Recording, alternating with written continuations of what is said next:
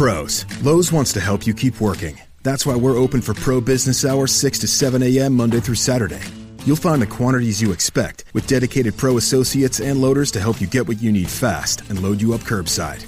Now, more than ever, we know you need to win every single bid. You can count on Lowe's for special values on pro-trusted brands and savings when you buy in bulk. Save yourself a trip by shopping Lowe'sForPros.com, where we can ship thousands of items to your doorstep or to the job site.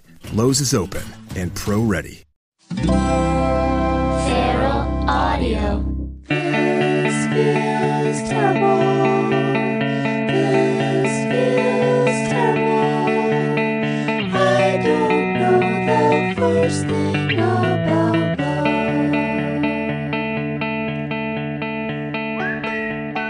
Hello and welcome to This Feels Terrible. This is Erin McGathy. It is 2 a.m. I am recording from inside a closet and I'm feeling a little punchy because it's 2 a.m., but also because I just locked myself in this closet. I locked myself in this closet. I'm staying in the guest room of my lovely friend's house in Los Angeles. I'm back in Los Angeles for a couple of months while some visa stuff happens and while I'm here to do a little This Feels Terrible live tour in July.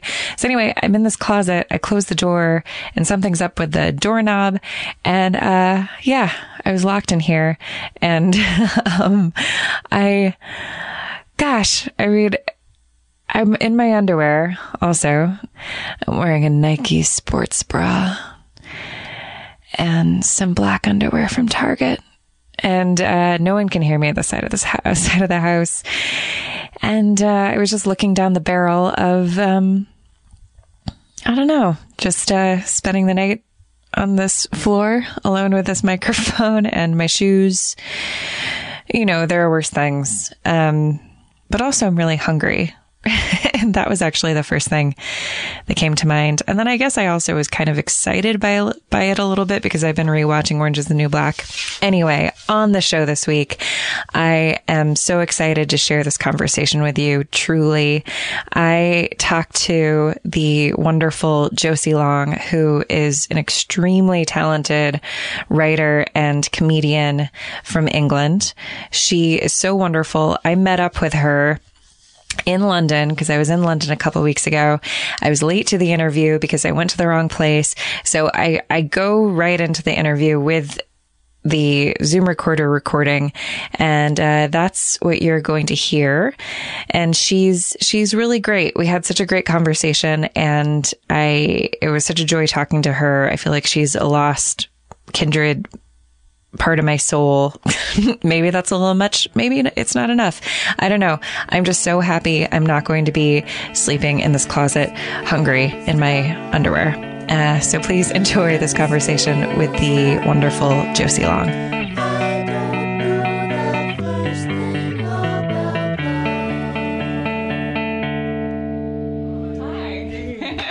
This is how it is. This is my desk. Cool. Should we go over there? Oh no, I can come to you. Whatever. I've got 2 sets. I would offer you a coffee, but then it will slow us down because I'm. That's okay. Thank you. I don't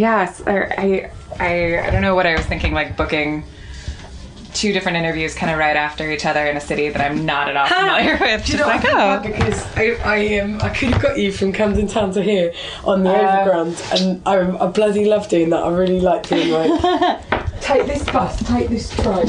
Exactly. How are you finding being in the UK? I love it. I'm having a very good time. I've only been in London for a few days, and What are you up to? Leaving on Friday. I'm just here. I'm here because I'm trying.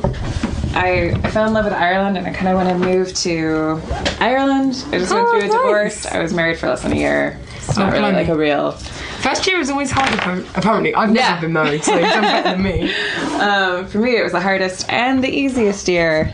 But I'm sorry to hear that. Yeah, it's okay. But I wasn't ready to go straight back to Los Angeles because I have to go back to Los Angeles where my artist visa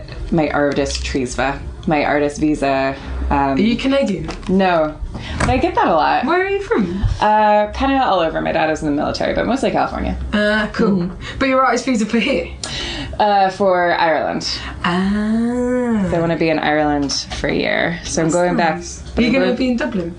Yeah. But I'm going back to the States to do a countrywide tour. And That's then, exciting. Yeah. That is the plan. Do you know David O'Doherty? Yeah, I've met him a couple times, yeah. That's like, he's in Ireland. Yeah. Exactly, Yeah, I met him last summer. He's very nice. Well, thank you very much for doing this. It's my pleasure.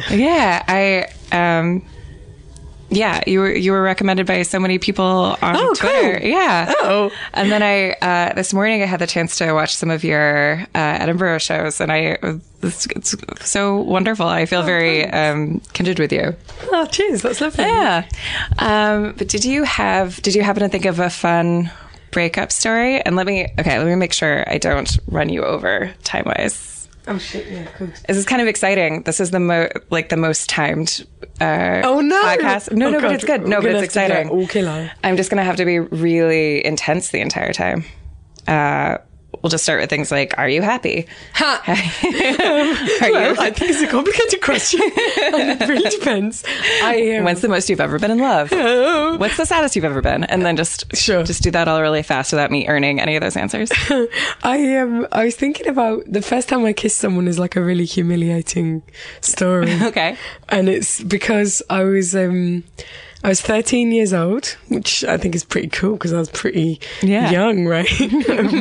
And I was at a camp, which was like a camp for gifted children, like a summer camp for gifted children. But I didn't really have a right to be there. It was more like if you were a problematic child at school, like caused problems, and they put you there, and there's like me, and there's all people now who are like grown-ups and academics, and then there's just like me now who's like letting the side down. But there was a boy in the group who wasn't technically a gifted child. He was one of the children of one of the lecturers. So I suppose like doesn't mean anything, but as a result it was like, he's like a cool guy, like a cool normal guy. And we used to do a night hike, and I should like background wise, like I was really overweight, but I was this height, but I sort of stopped growing at 11, so between 11 and 13 was a very awkward time for me because I was kind of 5'5.5". Yeah. And everyone else was like 4'11". Right. I don't know whether you guys do feet in inches. Yeah. Oh, good. Yeah. I'm sorry. And so I'm like half a foot taller than everyone else and just big, like probably about, I guess like 30 pounds heavier than I am now. Maybe. Okay. So like bigger. Thank you for switching on. Thank you. I worked so hard. Maybe more than 30 pounds heavier. Is that 2 stone? Like, like over 2 stone. Okay. Thank you. I very much appreciate the conversion. But basically I was really big and really awkward and just sort of also kind of like a bit precocious, like sexually I was like so up for it. I was like, yes mate, can't wait for this to happen, this is brilliant. And anyway, this boy and I we did a night hike. So in the middle of the week we would all go on this hike. Sexy. Yeah, exactly. Romantic, right? Yeah, couldn't be more romantic. And I didn't really know many boys. Like I knew one boy called Rich, who was my mum's because my parents were divorced, my mum's ex-boyfriend's son. Oh. Did you have kind of a weird dynamic with him? Yeah. Well, we'd be like, well, we're basically related. Yeah. And we're going to sit out hanging out of my bedroom window. Oh, I feel like I would have really romanticized that as a child. I was also a large, precocious child. But anyway, Rich. So that was like my your ex-brother. Yeah, exactly. Yeah. Cruel intentions. It was really, it was like romanticised in like a creepy way because it was like, we can never. But for the grace of God, we'd be siblings, you know. So I didn't really have many boys in my life, and we were walking along this night hike, and it's like he like sharked me as vulnerable and like took me off from the pack. So we were walking along, and he was like, so bear in mind that we're 13 years old. And he was like, I can't get any girls to fuck me. I don't know why that is. And I was thinking, like I've got a usually clue. every day of the week, just smoking cigarettes, and driving a race car. And, Yeah, exactly. Like, it's so easy when I show up on my 13-year-old motorbike. right. But I was just thinking, like, the clue is that you are 13 years old. Yeah. Is white girls don't want to have sex with you. But in my head, I was like, stay cool. Yeah. And, like, Yeah. also, I was, like, into, like, grunge music. So, like, I had a real facade of cool Right, to yeah. maintain. And I would wear, like, long flowing skirts with mirrors sewn into them. Yes. Did they have like the long ties, Yes! the bells at the yes? And that was at the end of the ties. gypsy skirts, which maybe is racist. I don't know. Yes, I guess it's Dancer- definitely, it's dancer probably skirts. not acceptable anymore, is it? Oh. Traveling skirts. A travelling skirt, a nomadic skirt. Yeah. So I'd wear that because there was a shop in Orpington where I grew up called Topaz, where you could buy that and amethysts. Oh, wow. Everything you need. Yeah. And incense. And the incense was marijuana flavoured. Really? That'll show mum and dad, right? That's so profoundly nerdy that there would be, they would just have scented incense just to create the smell of I know, but you marijuana, but couldn't not get hold of actual. any. Yeah. This was definitely a period in my life, like up until the age of about 13, like where I grew up there was a lot of underage drinking, but it was still quite an innocent period. Like from 13 onwards, it got a bit more like we'd go out, we'd get drunk, we'd go to clubs, and like it got a bit intense. But it's like 11 to 13, it was like, we get one alcoholic lemonade, or like we'll smoke nutmeg, you know, we'll smoke banana skins, Yeah. we'll smoke thyme. That'll get us high. And then that thing of like pretending to be drunk or pretending to be high. Yeah. To like say that you had like, or take cough syrup and be like, oh, I was tripping. So it's a very sad time. Anyway, he picked me up and he went, oh, I can't get 13-year-old girls to fuck me. And I was like, in my head, like, yeah, rightly so.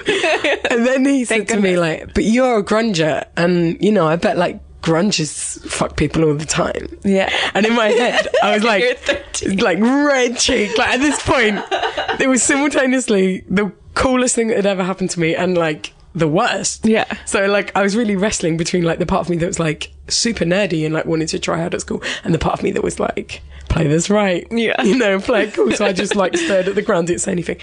Then the next day was the talent show. Oh. Gifted children summer camp. And me and him were like, we'll rehearse a bit of a play. Yeah. Yeah, perfect. So we went off, and the Gifted Children Summer Camp was in the grounds of a boarding school. And him and me went off to like rehearse. Right. And we went to this, there was a secret garden Okay. belonging to the headmaster of the school. And as an American, I imagine that there's a secret garden around every corner in England. Britain. It's the law. Right. It's the law. Yeah. It's Per capita. Yeah, per capita, we have more secret gardens than anywhere apart from Switzerland. Oh, very good. So we went to the secret garden, and you had to. There was a gate, like a big farm gate to Right. get in there. There was a pond, and he went in there, and he was basically like, as soon as we got in there, he got straight down to brass tacks. He was like, "So we're gonna have sex with each other." And I was like, whoa, oh, I didn't expect this. This is more than I hoped. So I was like, oh, well, I don't know if I can have sex with you. And it basically was like a reverse auction. Yeah. Of like trying to get it down. So he's like, oh, you won't even have sex with me. Oh, well, what You will won't. you do? I know. What will you do? And so I was like, well, I've always wanted to kiss someone. Like, could we kiss each other? Yeah. And then he was like, oh, fine. And then he kissed like, the way I tried to, it's like he kissed me like a little What did he turtle. look like? Like a little turtle. Like his tongue just, like a Yeah. little reptilian just flick. His lips taut. Yes, top-lipped, 100%. Like, the tiny little snakes, flicker of tongue. And it was so awful. It was like such a bad kiss. Oh, that was awful? Really? Because I remember the second boy I kissed was a year later. It was a boy called Matthew Dyson, who Ooh. lived up the road from me. But I lived in like a flat because I was like from a poor family, and he lived in this beautiful posh house. And I spent a whole afternoon French kissing him in his posh bedroom, and I was like, I get it. This is it. But so When you kissed the first boy, were you like, oh, God, kissing is really overrated? I think I thought actually, I think I was quite like self-esteem in some way where I was like, this is shit and I'm gonna get better than this. Yeah. Like, I'm gonna get something better than this at some point because this is no good. But like, so we like kissed a bit and then he was like trying to like feel me up, I guess. And I was like, outside the clothes. It was like, Sandra D. Right. Like, slapping his hand away, which is not really, I don't know what I want public about. But like, it's not really been my attitude since to be like modest, but like, it just something about it. I was like, this guy's a prick, and this is no good, and I can't do this. And so we spent like a while, and like we kissed him for a bit, and then eventually he was like, well, I guess we'd better go back now. This guy is so entitled. He was so mean, and we went. So we like had to jump back over the gate, right? Are you wearing a traveling skirt? I was. Yeah. And it was yes, exactly. This is so then, but as we're about to leave, he goes, listen, you can't tell anyone about this. This is, you have to keep this a secret. You can't tell anyone about this. Which is what you want to hear. After any romantic thing, you know? It's the most that you want to hear. It's an honor. Yeah, because it's precious.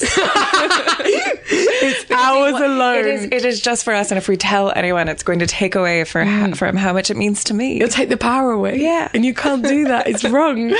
So I was like, the whole experience was just made me feel crestfallen. Yeah. And then as we were leaving, we were like trying to jump over this gate. And I jumped off the gate and landed my ankle hard onto a rock. Oh, no. Right? And I smashed my ankle, like really sore. And it was like, I guess it was the worst injury I'd had up till that point as a person. Because I was like, waves of pain! Like I'd never experienced. I was like, ah! Yeah. And he was like, oh, look, catch me up. And so he went up. And I'd hate to paint a tragic picture. Like, I should say, since then I've had like loads of good times. I don't know. This is all I've heard. Now. But I just sort of limped off and it was really sore. Yeah. Anyway, I sort of forgot about it. And I went to bed that night. In the middle of the night, I woke up in agony and it had swollen up to the size of a grapefruit. Oh, God. Pardon me. Sorry. And I had to get the guy who's like the counsellor, the lecturer, to take me to hospital because I thought I'd broken it. Yeah. It was like 3 a.m. I have to wake up the guy and the guy's like, what happened? And I'm like, I'm terrible at lying. So I'm like, we were playing catch and I slipped. Like I could have literally just said, I tripped over. Yeah. But because I knew that like there was a secret amongst it. Right, like, I jumped up to catch a ball. And like, it's so bleak because like I didn't tell anyone. Yeah. Right. I just kept it secret. But then this is even sadder. The next year, now I had a year sort of between 13 and 14 where I dropped like 3 stone. So it's like some pounds. 45 pounds. Yeah. No, that's less. 42 pounds. Okay. Yeah. And sure. So I came back the next year to Gifted Children Camp like so happy in my precocious new life, and I saw the same guy literally picking off this shy girl, and I was like, God. Oh no. Yeah. Nuts. Did you say anything? I was like, don't jump off nothing. Yeah. Don't. And if you do, because it was so awkward. I remember the guy was so suspicious of me when he was like, what happened? Yeah. I kept changing my story. He was like, why are you changing your story? Yeah. Because I think he just was like, wanted to know how far I'd fallen or like, right. Like now as an adult, there's no way he would care if I'd kissed one of the boys. Like, sure, yeah. But at the time I was like, don't give away the secret. It's so funny. I was doing the exact same things in the exact same outfits with the exact same like, secret keeping. Oh God, what I was gonna. Oh, did you guys ever do the talent show? I can't even remember. I think I did do it, but I had to like limp on stage. I think Do you remember what the scene was? Yeah, it was from Hamlet. It was the bit where the guy stabs Laertes through the curtain. Is it Laertes that he stabs? Polonius. I can't remember. I think I'm getting it all wrong. Sure, I don't know. He stabs. I don't remember. He stabs the dad. Laertes is the dad, right? I don't know. Hang on, I'll Google it. Why are we even conjecturing when we have the internet? Hang on. Laertes. I feel like I'm wasting valuable time, but I'm not. I don't care. No, We've got to be it's factual. Laertes stabs. So were you Hamlet? No. I can't even remember because there were just two of us, so I don't know how. Maybe I was Ophelia, but then Ophelia is too tragic. I think I wouldn't have got to be Ophelia. Polonius. Laertes is the son of Polonius. Oh, okay. But I don't think Laertes stabs Polonius, but Hamlet stabs Polonius. Yeah. So maybe I was Polonius and he was Hamlet, and that would be about right. Oh. That guy, what a jerk. Oh, jeez. I'm saying geez because this story is regressing me back to feeling so apologetic. Yes. For existing. Yeah. And for having feelings for anyone. Yeah. When was your, I mean, because we have to pack everything in so quickly, when was your first heartbreak? I was 19 years old. Yeah. I know it. And it was, I went out with a boy from, who, we had a funny thing where like, he was about 4 years older than me. So we started going out when I was 16, he was 20, which now I'm like, is that cool? Yeah. I guess that's cool. I had the same thing. Really? Yeah. But at the time you're like, this guy's got a car. Yeah. I'm better than everyone. Yeah. Which is not a feeling I get to feel very often. But we did a stand-up workshop together. It was kind of how I got into stand-up was when I was 14. I did like stand-up workshops at this local art centre, and he used to do it. And I remember, so I was about 14, he'd be about 18. And I remember him being there, but he sort of pursued me a bit. But I had a boyfriend at the time who was this guy who was a real mess. Like, he really, like, he was very intense boy. Like, he would do lots of things where he would, like, cut his hand in front of me to, like, cause a scene or, like, make a lot of trouble. Like, he was kind of a bit of a hard-going person. And it was interesting though as well, because over the course of our relationship, he became a transvestite. So at the start of the relationship, he was like this little grungy boy who wore nail polish. And by the end, I remember once I wanted him to take me to the bus stop, and I got really angry because he had to put a full face of makeup on to take me. And I was like, I am not doing this. You should not do this. Which I think maybe it's a bit harsh on my part, but like I was furious at him. And that is the interesting thing about that relationship. It was kind of fun and quite interesting, like at 15 to be dating someone, I don't know, who had something that big in their lives, you know? Yeah, that is very interesting. Yeah, I suppose that's my only anecdote from it. But I remember once this boy, he was like a very pretentious boy, and he said to me once, I've eclipsed David Bowie now. Oh no. And I was like, you haven't. You're 16 years old and you've done nothing. What did he mean? He meant like in terms of intellectually and artistically. Which is what pretentious people say when they're 15. Yeah, God, part of me just died. He was very sweet. He was very interesting. Yeah, it was an interesting relationship. But then you met this other boy at this 20-year-old at this. Yeah, at the stand-up thing, and I sort of knew that we had something. And then eventually we got together. I remember it. I just sort of hung around him for like a whole night, and then ended up, he's like, you can stay at my flat. He had a flat with his friends, so you can stay at my oh no, he was with his parents. He's like, you can stay at mine. I was like, okay. And then he was like, oh, you'll have to stay in my room. And I was like, okay. And then I remember just lying there in bed next to him thinking, oh, if he doesn't kiss me, I'm going to die. So then eventually I was like just counting down in my head, I was like, I'm going to have to kiss him. And I remember really distinctly that excitement about kissing him and how amazing it was and all that. Anyway, I really, really fell in love with him just so hard. Like it was I just was crazy about him because he was quite unusual. Yeah. I just loved that about him, like weird and sweet, and loved making up games. Like we'd always make up games together. And but then I went to uni and he went to uni as well. And we were on either parts of, I was in Oxford, which is sort of central west, and he was in Ormskirk, which is sort of northwest. Okay. And it was so hard to get to see each other. And basically, while we were at uni, I think he was quite intimidated by the fact that Oxford. Yeah. Which is weird because I was as well, and I sort of needed help really. But and then he also, there were all these girls at his uni that were like throwing themselves at him, and he sort of increasingly would start bringing down other people whenever he came to visit me. Yeah. And like other girls that would like flirt with him while like I'm such a like doormat that I'd be like, oh, cool, you brought that girl with you again.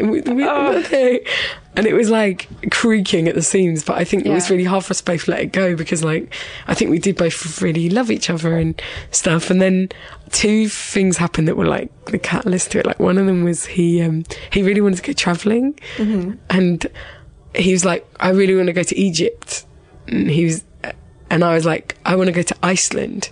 He's like, right, I'll book one of the trips. We should go to Egypt. And I was like, I don't want to do that. We'll go to Iceland. Yeah. Now I'm saying this is like the most middle class thing in the world. Like, we were at university and it was really difficult, but we only had a bit of money, and like, he really wanted to go on this trip. So we went to Iceland, and it was the hardest trip because everything in Iceland is 50 times more expensive than you can afford if you're a student. And we had like £200 in total, and we had 3 weeks booked, and we had to come back after a week and a half because it was like awful. And I don't know whether this is too much information to share, but I remember like trying to have sex with him and like coming on this period that was like the most awful period. I'm so sorry if you're listening, this is too much for you. But like, I remember we were staying in this hostel for sailors in Iceland, and there's being blood everywhere, and it just feeling like doom laden as a result. And afterwards he was so angry at me because he was like, right, we had this chance to go on this trip and we could have gone to Egypt, and instead we had this doom trip. Anyway, he came down. This is probably far too long-winded. No, and also I'm aware that I keep saying like facts about people I went out with, like, he was a transvestite. There's no anecdote there, but it's true. He did this. But he drove down. I remember I was really looking forward to seeing him, and he tried to dump me once, and then he undumped me about 4 hours later. And I was like, thank God, the relief. It was the most awful experience of my life. Like, he told me he wanted to break up with me, and then I went and I threw up. Oh, God. Because it was the most shocked. I just couldn't believe it. Like, I loved him so much. Yeah. And I couldn't believe how frightful it was. And he told me, I was like, okay, 1 second. And I went to the toilet and I threw up. And then a few hours later, he came back, and I'd been crying. Like, I just couldn't stop crying. I couldn't bear it. And he came back and he was like, actually, I love you and I want to be with just you. And I've changed my mind. I can't stop crying. And I was like, oh, perfect. Yeah. I'm sure this won't go wrong. Yeah. I'll take you back. I took him back. And then a couple of months later, he ended it. And I had that awful thing where he sort of rang me out the blue and was like, hey, can I come down and see you tonight? And I was like, yes, please. I love you with all my heart. I can't wait to see you. Brilliant to see you again. Yeah. And then slowly, as he was driving down from near Manchester to Oxford, I thought, hang on, he said he's not sure how long he's staying. He doesn't want me to cook dinner. Is he? Oh, God. Is he breaking up with me? So then I had this like 4 or 5 hour period of him driving down where I had to say to all my friends, like, do you think he'd break up with me? And all my friends were like, no. We're just students, you know? We do stuff on the hoof. And I was like, cool, because last time he broke up with me was the worst 5 hours of my life. Like, I can't believe. Then he came down and we went to the Waterstones Cafe. Do you remember what you were wearing? No, but if it was a travelling skirt, it would have been. I had this pair of baggy jeans that I painted some stars on the bottom of. Yeah. And I had a chain, but instead of a chain, it was a chain of pearls. I thought I was pretty cool. I really want pictures of us from every age next to each other. Do you think it would correspond? I think I think it would, but I would have to edit in like a Union Jack behind you, an American flag behind me. I used to really colour my hair in as well. What colour? Blonde hair with like any coloured pen, like Sharpie that I can find, and colour it in. It was bleached and it was very porous. So he came down and he took me there, and I just knew it was coming in. And then I tried to be really dignified.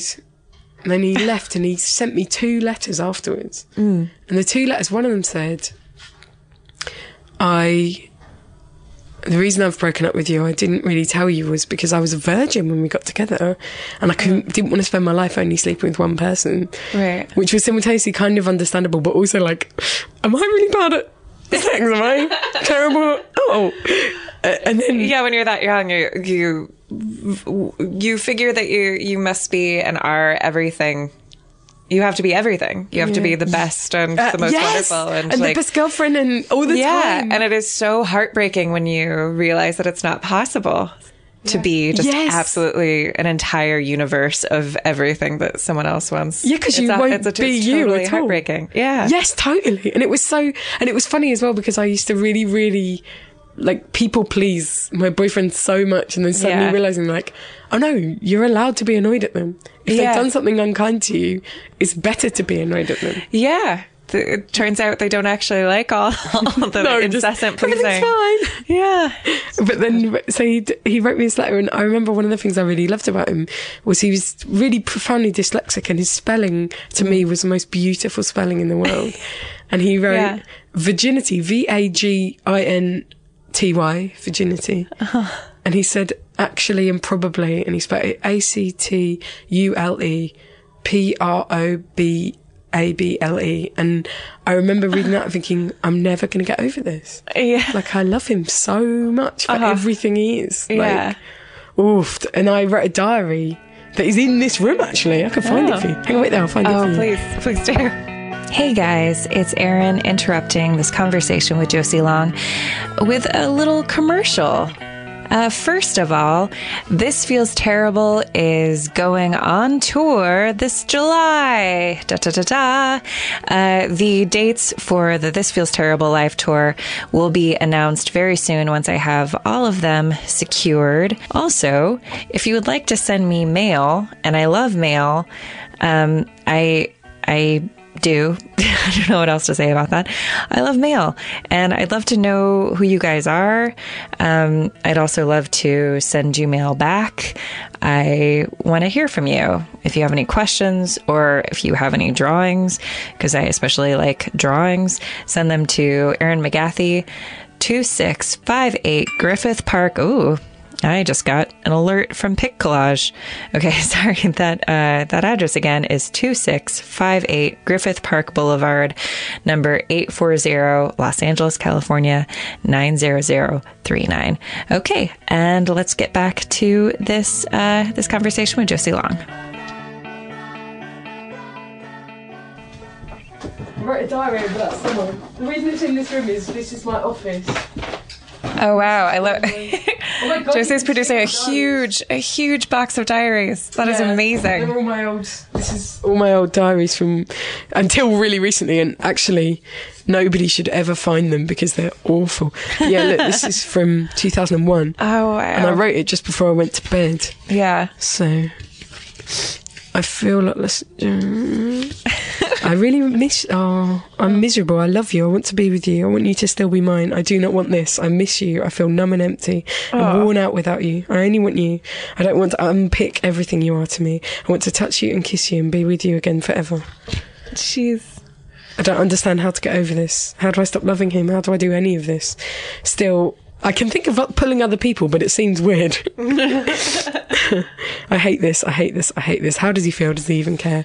I hate the fact I'll be ill tomorrow. I hate the fact I can't do anything but love him and want him back. I hate my own inefficacy. I was at Oxford, ladies and gentlemen. I hate that I don't write enough material. Always a stand-up. I don't do enough. I loved him. Why did this have to happen? So it's not that interesting. How did you get over that? I think I just wrote every day. I kissed 2 random people. I didn't care. I just feel numb to it all. I don't care.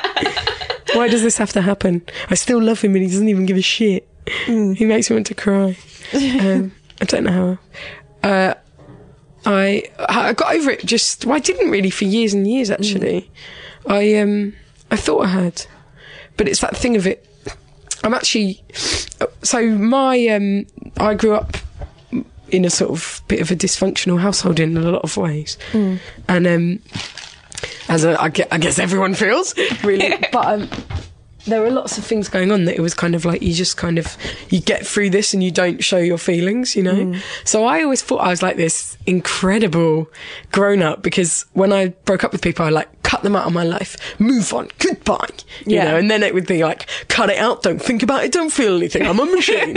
And actually, it only took me really recently in therapy to sort of go, oh, I just buried those feelings and pretended I didn't have them. Yeah. And so, with him, it took me really, realistically, till I was 25 to get over that. So it was 6 years. Because for 3 years, and this is bleak, but I ended up going out with someone who I truly believe was like very abusive to me. Yeah. And it's so weird. Well, like kind of like manipulative and I guess like sexually abusive people, like hurtful and unkind and controlling and in retrospect just super cruel and disrespectful. Yeah. But ladies, he's not single, so sorry. But it's weird to talk about. I've been thinking about like writing something about it, but I think it takes a lot to like come out and say, this person did this to me, this person did that to me. I participated in that. It's weird. Yeah. That's a hard thing. Yeah. I have some abusive relationships under my belt and have not talked about them on stage yet. I think for that reason that like admitting it means, I mean, I think I still feel very ashamed. Yeah. Yeah. And it's weird because it's not on us. Yeah. But it's a weird thing when I think about it, because I think sometimes when I look at being young, like, it's like you were saying, when you're like try and be the perfect girlfriend or whatever. And I think for me, like, because my first sexual relationship was when I was like 15 with the weird guy. Weird is the wrong word, the dramatic guy. Right. But and before that, I had this boyfriend called Rory Tarabay. Rory, if you're listening, please get in touch with me. But no, I do have a boyfriend now, and I don't mean that in any real way. But Rory Tarabay and me basically practiced technique on each other for 4 months. That's great. And it was incredible. It was so sweet beautiful. and healthy and kind and warm and loving and respectful. Yeah. And it was such a great introduction to sex, because then people I encountered who were like mechanical or weird or rude, I'd be like, why didn't you have a Rory Tarabay? Like, you should have just practiced with Rory Tarabay. It also sounds like it could be an expression, like, who's your Rory Tarabay? Just like, I Tarabayed all over the place. I was her Tarabay. I was his Tarabay. It was so nice. Really sweet. Yeah, I think that's very nice. And then I think in like a trusting, consensual environment where you're just figuring those things out, because you know you have to. Yes, exactly. Because it sounds like you're like me, where you're nerdy and academic about things that should just come natural. Yes, exactly. I wanted feedback, so there was a lot of feedback exchange, you know, and like, this is actually, that's not good, you know, and so that, and then please tell me there's some sort of log. I wish. Hang on, we'll have a look. But yeah, and then my first boyfriend that I sort of actually kind of slept with, again, it was sort of very loving and respectful and real, you know? And then to go out with this guy who, I was so naive, I just did not realise he was obsessed with porn in like a very destructive way, because I'd not really seen any porn. And now in retrospect, I'm like, that guy was obsessed with pornography. And I don't think I don't think that stops you from having a healthy sexual relationship by any means. But I think it definitely stopped him. And he I think for a while, I think with things, especially when it's like sexual, it's like, or even romantic, it's like the feelings that you have for someone get mixed up. So I thought in lots of ways, like, I'm such a cool, boundary pushing girl, you know. And actually I'm like, no, that guy was horrible to you. This is a list of boys that I'd French kissed. Oh, lovely. In 1997. Went to Rock Scene again last night. It was excellent. Rory keeps ringing me when I'm out. He's a brilliant pull, but I can't help the feeling he's just using me. Oh my God. Turns out Rory Tarabay, and not quite an easy thing. This is my old diary, but I feel a bit embarrassed. I've also done, you'll be able to see that I've done flames for both of them there. Oh. Did you ever do flames? No. What is that? Oh my God. So what you do is you put the names, and then you have the word flames, or you have loves or fancies. So you just go through them both and you say, are there any F's in the names? No. So you put 0. Are there any A's in the names? No. So you put 0. Are there any N's in the names? Yes. So you put 1. Are there any C's in the names? No. So you put 0. And then you do it, and then you add them together, and slowly but surely it adds up to a percentage of how much that is true. Anyway, it definitely would have said details of my life. Oh my gosh. It's ridiculous. That is amazing. You have to get going. What time is it? I don't know. 6:05. I'll go a little bit late. I've got 10 minutes, I reckon. Okay. If that's all right with you. Oh, yeah. Am I being way too candid? How candid are people? Very candid. Are people going to be? No, it's good. It's all great. So I'm so curious, because you had so many accolades as a stand-up when you were quite young. Yeah. Like, how did that, like, I don't know. I wrote down questions which are now buried, but I'm really curious how that affected my love life. Yeah, your love life, and also just like you having that success so much when you were young, and then I don't know, like, did that? I'm just curious what that was like. It was kind of. I mean, that's a huge, weird question. Yeah, it was brilliant. I loved it, and also I remember like feeling just very cool. Yeah, like it felt great at the time because I felt like I had this cool double life, and I felt really lucky, and it just felt exciting. And and it was kind of, I remember there was this one time when I was 17 and I won this competition, and my boyfriend at the time that I was so in love with was there, and I remember I did the gig, and because he'd done the stand-up at the workshop, he really understood all of it, you know. And so, as in all of the emotions I would have been going through, not like all the jokes though. And I remember coming backstage and he just grabbed me and he kissed me, like he pushed me against the wall and kissed me so passionately. And I remember thinking like, this is the greatest moment of my life, you know. And it was kind of lovely. Like I remember meeting boys at the pub, and you'd like swap your poetry or your short stories with them. It was like you could be the most posery when you're 17 and just be thrilled about it. Yeah. And was that first boyfriend not intimidated by you being so funny? And thank you. Not that thanks very much. I honestly don't know. I think not. I think I think he liked it, and that's nice. We sort of got on because of it. I don't know whether I've definitely had relationships that have sort of stood in the way of me creatively. Yeah, like, how so?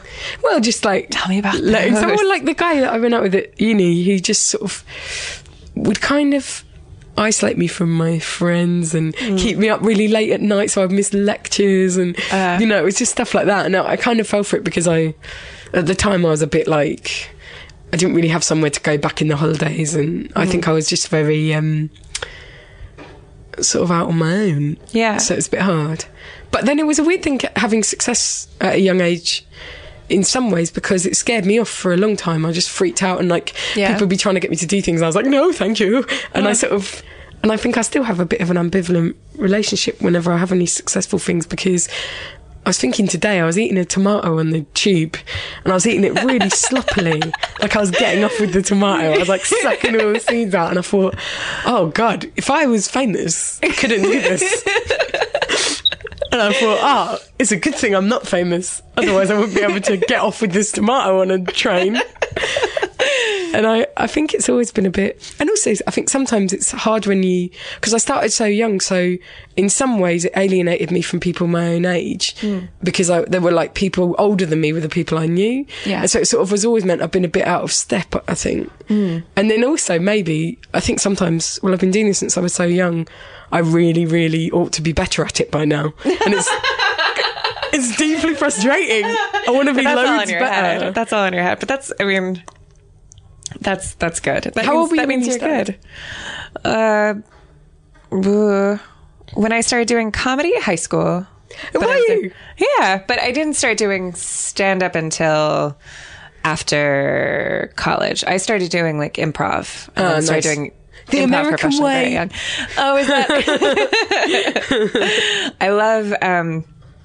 I was telling you earlier that I watched a lot of your solo show. I actually, my phone, I'm on an Irish phone plan, and I stupidly was like using data to watch the show. So then it rendered my phone useless. I'm so sorry. I broke your phone. But it's a testament to how much I was enjoying your show. Romance and Adventure. Oh, cool. Thanks. It's a testament to how much I was enjoying it, because I was more frustrated that I couldn't watch the rest of it, and less frustrated that I was stranded. I wrote a show about romance that I'll send you as well. Oh yeah, please do. I've got a secret link.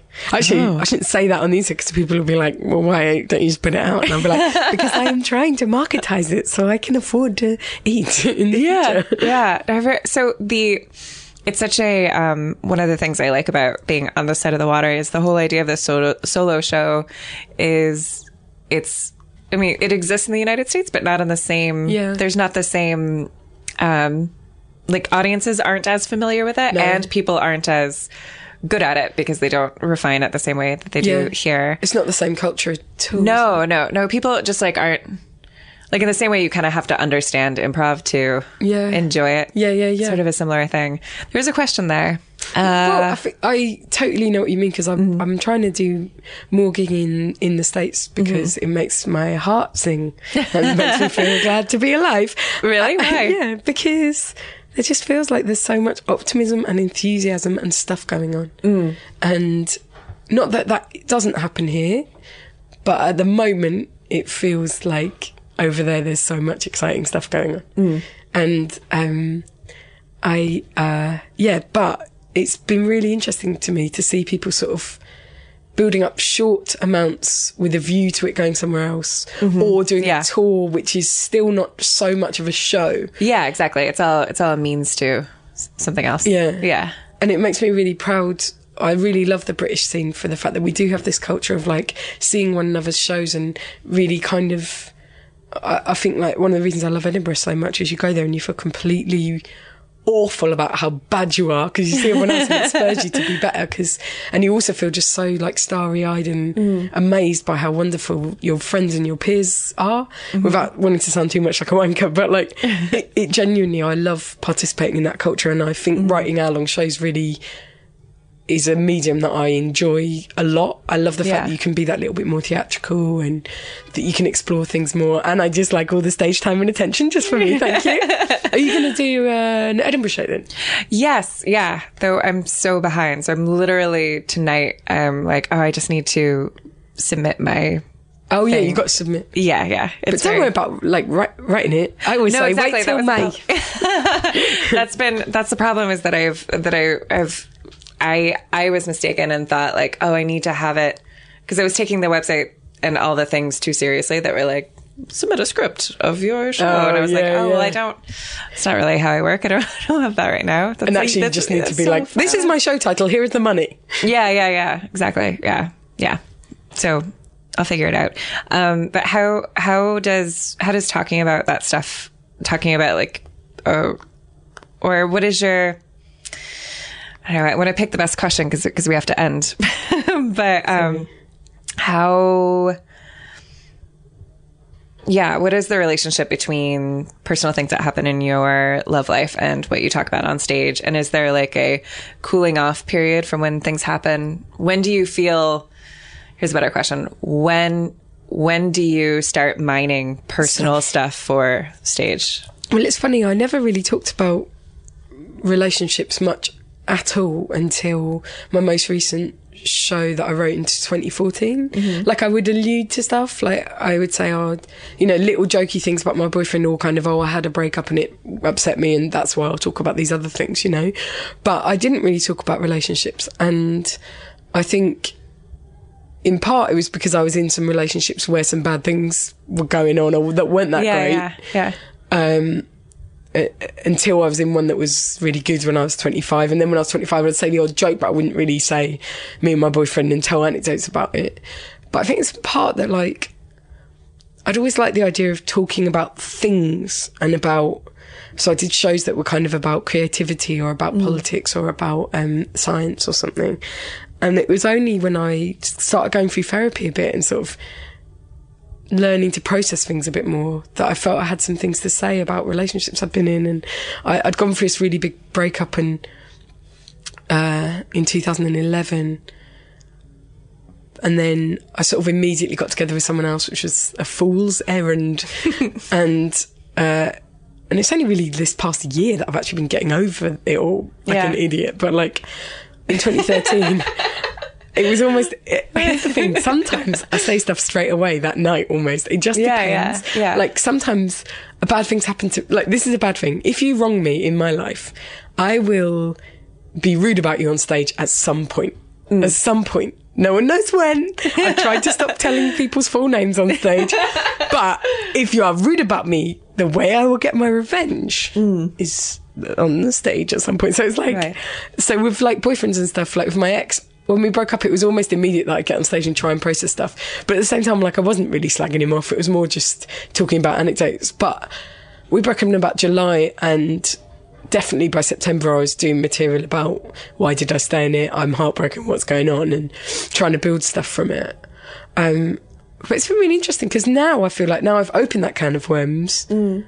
I honestly feel like, right, it's more clear to talk about personal stuff. Right. How long have you been with your current boyfriend? 2 years. 2 years. And you talk about that relationship on stage? Yeah, I talk a lot about our in-jokes, really. I suppose it's a funny thing, isn't it? Because you couldn't talk about problems you were having. Not that I'm saying we're having problems. You couldn't talk about problems you were having on stage. Yeah. Because that's too much. So right, yeah. I usually talk about the fun stuff, like, you know, in-jokes that we have, and like he, he's just very funny and very silly. And, but it's funny, I suppose, because I just wanted to talk a bit on stage recently about how I want to have kids and how it's still not not that I'm not trying yet, but like it's still not. I'm still not in a position where I can start trying, and how frightening and sad that has been. And that feels like super personal to talk about that. And I suppose that is related to my love life because we're not doing that yet. Right. Yeah. But yeah, it's funny. I think sometimes it takes years before you can talk about certain things. And other times you're like, you literally just said that and I'm saying it straight away. It depends how funny or how sad it is, I suppose. It's very funny because it's weird. It's not something I've not really said anything ever publicly about that relationship I was in. I suppose because I couldn't think of anything funny to say about it, and I wasn't ready to write an article for Vice, you know. so there was nothing in between. Let's see. Well, I did write down questions. Well, a lot of my podcast is a big part of it, which is not really the premise of it, but slowly has emerged as a theme, is me just trying to get information for my own personal development, like very selfishly. Amazing.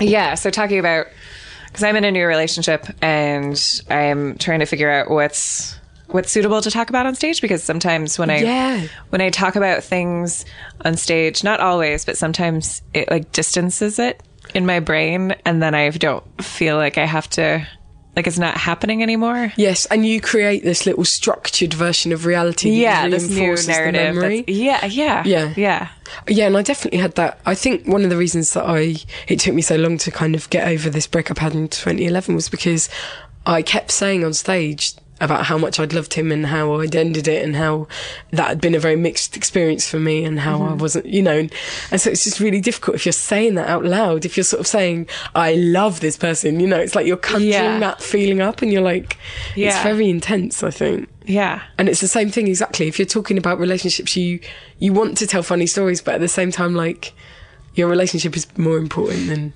a bit of stand-up. Yeah. I'm not going to say all stand-up, because that would be crazy. Yeah. I'm also like in the very beginning stages of a relationship, so it doesn't feel, I'm sure I can find one finds ways to make this funny, maybe just not me, but like, all I want to say is, I just love his face. I think it's nice. Oh yeah. And I think it's celebrating that stage. Like when me and my boyfriend first got together, I did quite a lot of material at the very start of just like, it's such a surprise. It's so nice, you know. And I think in some way it's like, mate, hey, while the sun shines, because like, true. Not that you won't feel that way forever, because you will, but like, it changes and grows. Yeah. Maybe my problem is that I'm too soon to like, I have to think about what the awful thing is about this. Oh, yeah, you shouldn't don't do that. I shouldn't do that. Just try and enjoy it as much as you can. Yeah. I was thinking the other day, I'm trying to write some short stories like every prick. And I was thinking the other day something my ex said, who's such a lovely boyfriend. And when we first got together, he was like, listen, in the past, when I've first met people, I've got really scared about whether or not we should text each other, whether or not we should call each other. Should we just say, look, if we want to contact each other, we'll contact each other. And if we want to be together, we'll be together. And if we want to have feelings for each other, we'll just do it. And we won't play any games. And it was the fucking best, because we just ran headlong into it and it was a delight. And it took so long before it all fell apart. And I think that's such a good attitude to try and have. And I wish that I could, like, I always think I'm good at saying things, but not good at doing them myself. But like, I always think trying your hardest to run headlong into the distance with someone, you know, at the full knowledge that you probably will have problems, and it may well be that you break up at the end. Who gives a shit? Sure. It seems like you've got eternal sunshine, the spotless mind, the fucker. Right. Yeah. Sorry, I interrupted you. Oh, well, it seems like you do that with your work, because I'm also in my own work, like, I'm so paralyzed by fear so frequently. And I'm so... Do you mean you're too frightened to say things, or...? Just like with making things and with writing and stuff, I'm so... But I know what you mean, because it's like an industry that constantly harasses and crushes women. And I don't even mean the industry, I mean sort of YouTube comments, you know, reception, exactly, journalists telling you why aren't there funny women, what should you be in, you know, all of that shit, and it builds up, and it does really, really strike your confidence. Yeah, and I do that a lot of time, like sometimes when I'm doing this podcast, even the questions that I'm asking, I'm like, I can just imagine someone sitting somewhere being like, oh, what an entitled question, or what an ignorant question, I'm always thinking of that sort of thing. Like, everything I say, I think, oh gosh, you know, but... How do you fight that? Well, you just try really hard to get beyond it, genuinely, because there's always going to be someone who thinks that you're the shittest thing in the world. Mm-hmm. But deep down, what is it? I just read it the other day. A bird doesn't sing because it knows the answer. It sings because it's got a song or something like that. Like, you that's nice. You gotta, if you really want to do it, and you've got, and it brings, the thing about me for performances, like performance especially, but writing too, I feel like it's a possession that's mine forever that I love. And I feel like it's joy that I can create for myself and like give, you know, and so no one will take that away from me. That's like my life. And I think if you are disposed creatively, there's a lot of stuff that comes with it, but you're making it because it's your love and it's your dream, you know? And so fuck anyone who wants to take that away. But also, like, it's hard. You have to keep trying to temper it, because like social media, sometimes I think, oh, should I tweet this because I don't want to get the backlash? Yeah. And I haven't seen anything that's critical of you, but just assuming with appreciate it. Yeah, that's because I sue everyone. Every YouTube commenter gets served. What's your process with dealing with people that are like strangers that don't like you? Or I'm a lot better than I was. Like, now most of the time, it either amuses me or I ignore it. Yeah, and it doesn't really matter. And like, I think the other thing, the way to get around fear is just really, really think about the projects you want to do, why you really want to do them, what you love about it, and you know, get a bunker mentality with that, and enjoy it, and be around other creative people, enjoy their energy and, you know, their support, and have a circle of trust over who you think's opinion is worth listening to. Yeah, but I think as well, like, it's hard. Like, everyone's got that going on, definitely, and but at the same time, I think what wins out is the fact that, like, I love performing so much. It's my dream and my treasure. So it's like, I'm so shit, I should give up. I can't give up. I miss the adrenaline. I love it. I love it so much. So it's good. But yeah, it's funny. It's a funny one. I think no one's ever perfect, and you're never going to stop it. It's just always a process, and you're always just hoping that you can be positive enough to get stuff out. Yeah. And that the stuff you do will be good enough, and that you'll get, like, one lucky fix, you know, like one lucky strike will be the work that you're most proud of, that everyone will know you for, I guess. Interesting. Do you have... see, I just felt so self-conscious about saying interesting, because I say that constantly and I mean it, but I need more words. I'm reading a book right now about the work habits of different artists through history. Do you have like a work routine? Yeah, I got up at 5 and of course I don't. I'm trying to change different things. I came up with this thing that I was telling my friend about, which is productivity system. Okay. And it's so good. Right. First thing is, I've realised really recently that if you go to bed earlier, you can get up earlier. Did not realise those two. Was like, why can't I get up earlier? And it was like, because you go to bed at 2 a.m. I was like, I can't get up at 8. Yeah. But it's tricky when you're gigging and stuff. But when I'm not, I try and go to bed earlier. Get up earlier. Try and do exercise. So great for your brain. Then you have a beautiful coffee, the most delicious thing in the world that everyone knows the best thing to start the day. Then I have this idea called the Golden Game. Okay. And the Golden Game is that you have 90 minutes of brilliant creative energy in you at the start of the day. Yeah. And you really need to keep that time sacred. And you sit down and you bloody bash it out for 90 minutes. And honestly, after that first coffee of the day, that is your best creative time of the day. And quite often I'll do all of my best creative work in 90 minutes and nothing else, even if I'm trying the rest of the day. But that's why I wish I could get a job in America where they write from like 8 a.m. till 6 p.m. and it'd be group. I would love that. It just sounds so exciting and less lonely. But in terms of writing from stage, I really love making stuff up from ideas on stage. I love to workshop on stage. I'm not someone that sits and writes stand up. I can't do it. It seems crazy to me. Like, pardon me, I like improvising on stage. Yeah. So that's my process. And my other process is vampirize my whole life and try and make myself as vulnerable as possible. Try and be as real as I can on stage, but also like do research and shit. It's funny. I suppose in some ways, the more vulnerable you make yourself on stage, people kind of like hate you, but it's like, I'm a bit obsessed with this as well. It's like in 8 Mile where Eminem's like, I do live in a trailer park with my mum and I'm still here to say, fuck the free world. Yeah. You know, if you really are putting all your cards on the table, no one can hurt you because you know what's on your cards. Yeah. And exactly. it is fine. Yeah. Mine is a solid 7 out of 10. 6 out of 10. Let's be real. 6 out of 10. Solid 6s. Oh, fantastic. Well, thank you so much for talking to me. It's my pleasure. I'm sorry. I love to sound really like, I'll tell you another thing about life. Like, I love it. I love it. 33 years old. Great. It was so good. Okay, and that wraps up my conversation with Josie Long.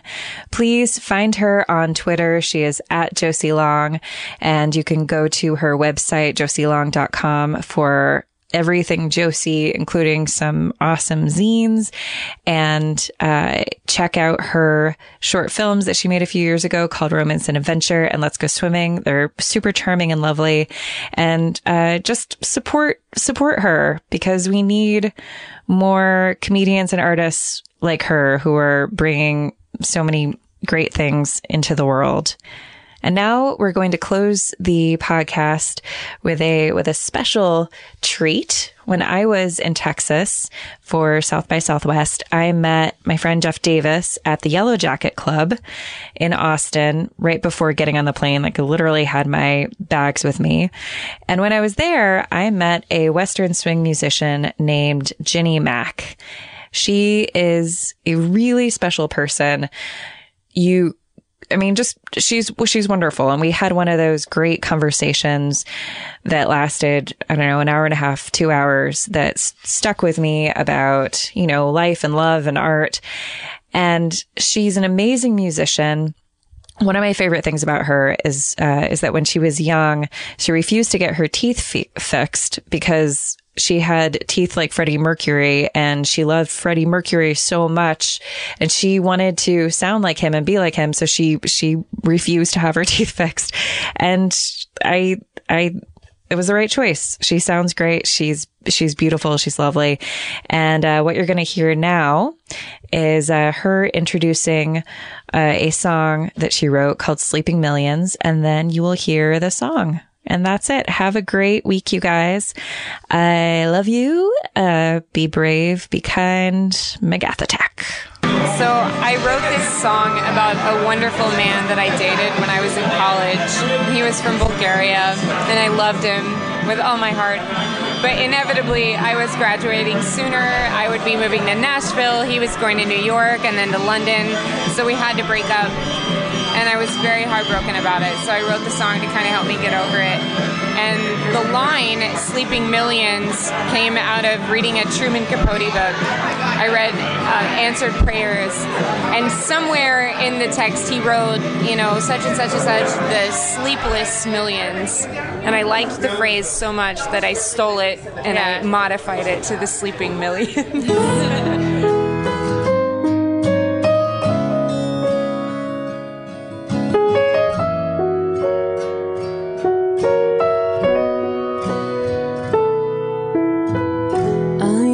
Thought I could feel anything. You came along and changed my mind. Now that you've gone, I feel everything. Better to have loved and lost, yeah, right.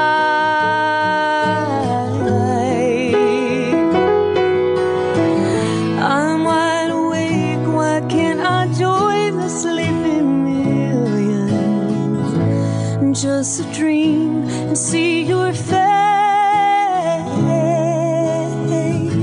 and what I'd give just to join the sleeping millions. But I'm afraid to feel the pain.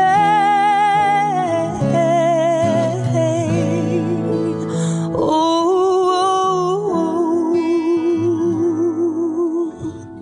I never thought that love could be this way. It could take form of a beast with hungry claws. That death cold grip of eternity might leave the young girl screaming at her sky.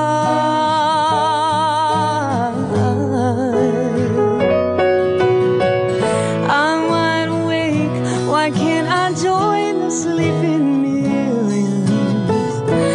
Just a dream and see your face. What I'd give just to join the sleeping millions. But I'm afraid to feel the pain.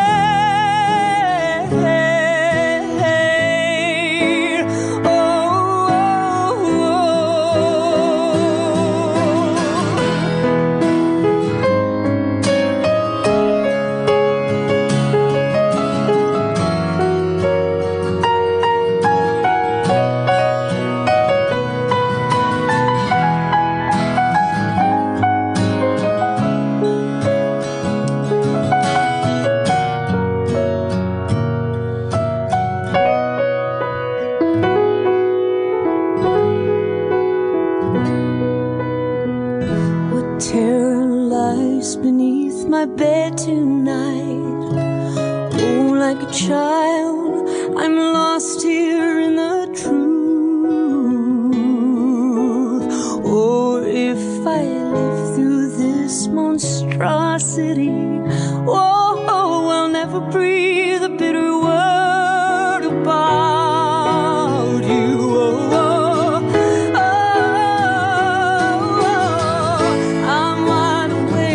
Why can't I join the sleeping millions? Oh, to dream and see your face. Oh, you know what I'd give just to join the sleeping millions. Oh, but I'm afraid to feel the pain.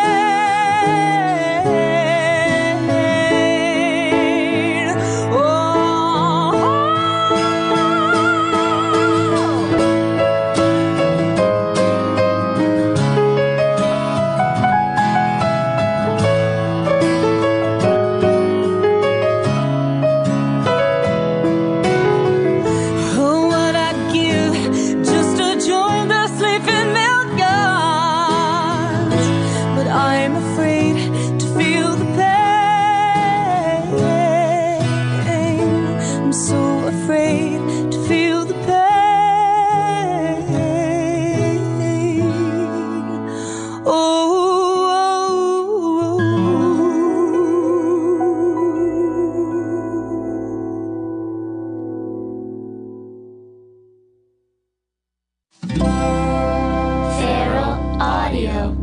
Though we're apart these days, we're sharing more. So, at Geico, we'd like to say thanks. Thanks for sharing your savage dance moves. Thanks for sharing your DIY haircut fails. Thanks for sharing your inner lip sync star. Now, it's our turn to share with the Geico Give Back, a 15% credit on car and motorcycle policies for current and new customers. Because we're committed for the long haul, the 15% credit lasts your full policy term. Visit geico.com/giveback for more info and eligibility.